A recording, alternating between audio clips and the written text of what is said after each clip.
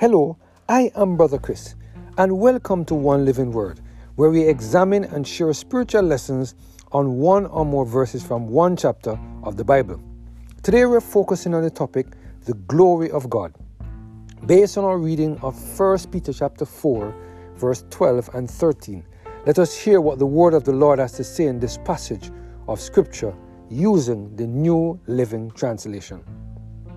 Beloved, think it not strange concerning the fiery trials which is to try you, as though some strange thing happened unto you. But rejoice, insomuch as ye are partakers of Christ's suffering, that when his glory shall be revealed, ye may be glad also with exceeding joy.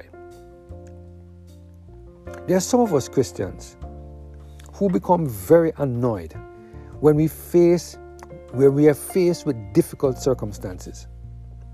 There are some of us Christians who seem to believe that because we are followers of Christ, no harm or danger shall befall us.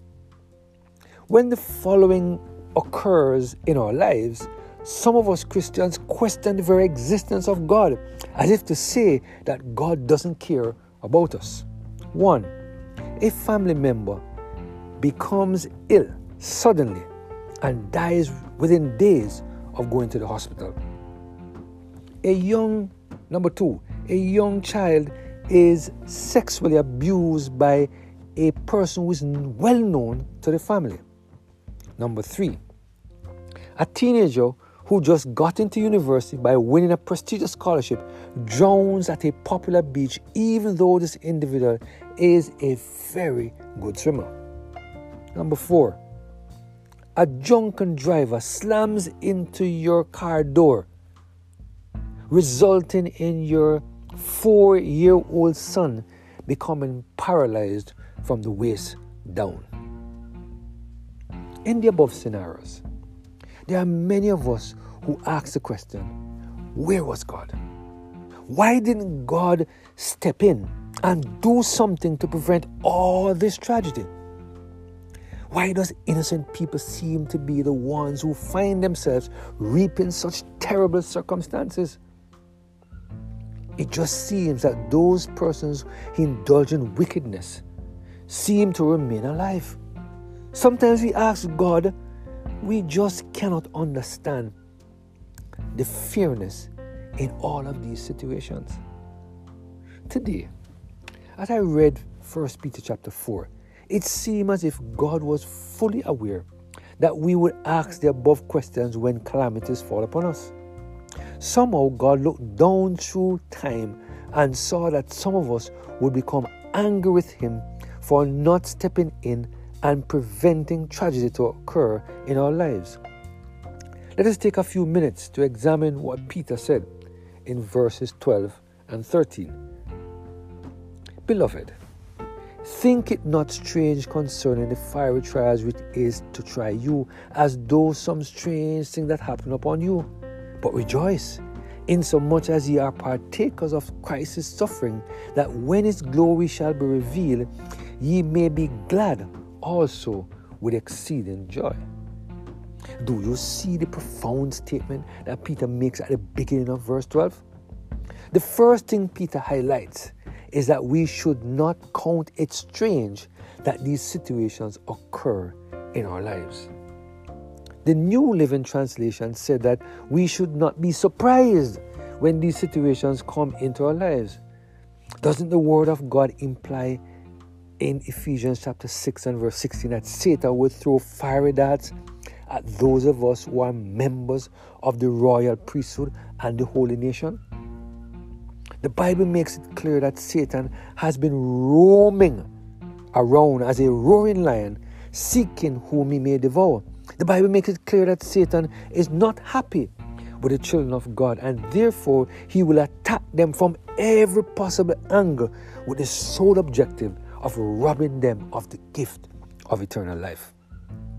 In verse 13, Peter furnishes a reason why fiery darts come upon the children of God. As followers of Christ, we are expected to experience the suffering that Christ experienced. As a friend of Jesus, Satan and his operatives in the world will not be happy with the dedication that we have to the Lord and his words. While all of this is going on, one of the most important things that we need to realize is that the same way we will partake in the suffering of Jesus, it is the same way that we'll partake in his glory when it is revealed. In other words, through the fiery trials, our faith in God will increase so that we will also be able to see the glory of God revealed in our own lives every single day. Through the fiery trials of our faith in God will increase so that when the glory of God is revealed, the glory will also be revealed in us. God will eventually remove our stony heart and replace it with a heart of flesh that will be filled with his glory. At this point, our hearts will be filled with exceeding joy, and we will experience a transformation that God intends to complete in our heart so that we can be saved. Today, God is reminding us that it is the trials that bring us close to Jesus. Today, God is reminding us that through the fiery trials, we will eventually rejoice as the glory of the Lord will be revealed in us. It is my prayer that we will continue to surrender every single area of our lives to the total control of the Holy Spirit so that God can help us to rejoice during our fiery trials, because eventually the glory of the Lord will be revealed in us. Let us pray. Heavenly Father, we thank you for the reminder that your glory will be revealed in us. Help us, Lord, to stand back and see the salvation of the Lord revealed in our lives. Help us, Lord, to let go of anything that will hinder you from shining through us, we pray, through Jesus Christ our Lord. Amen. Have a blessed and Holy Spirit-filled day.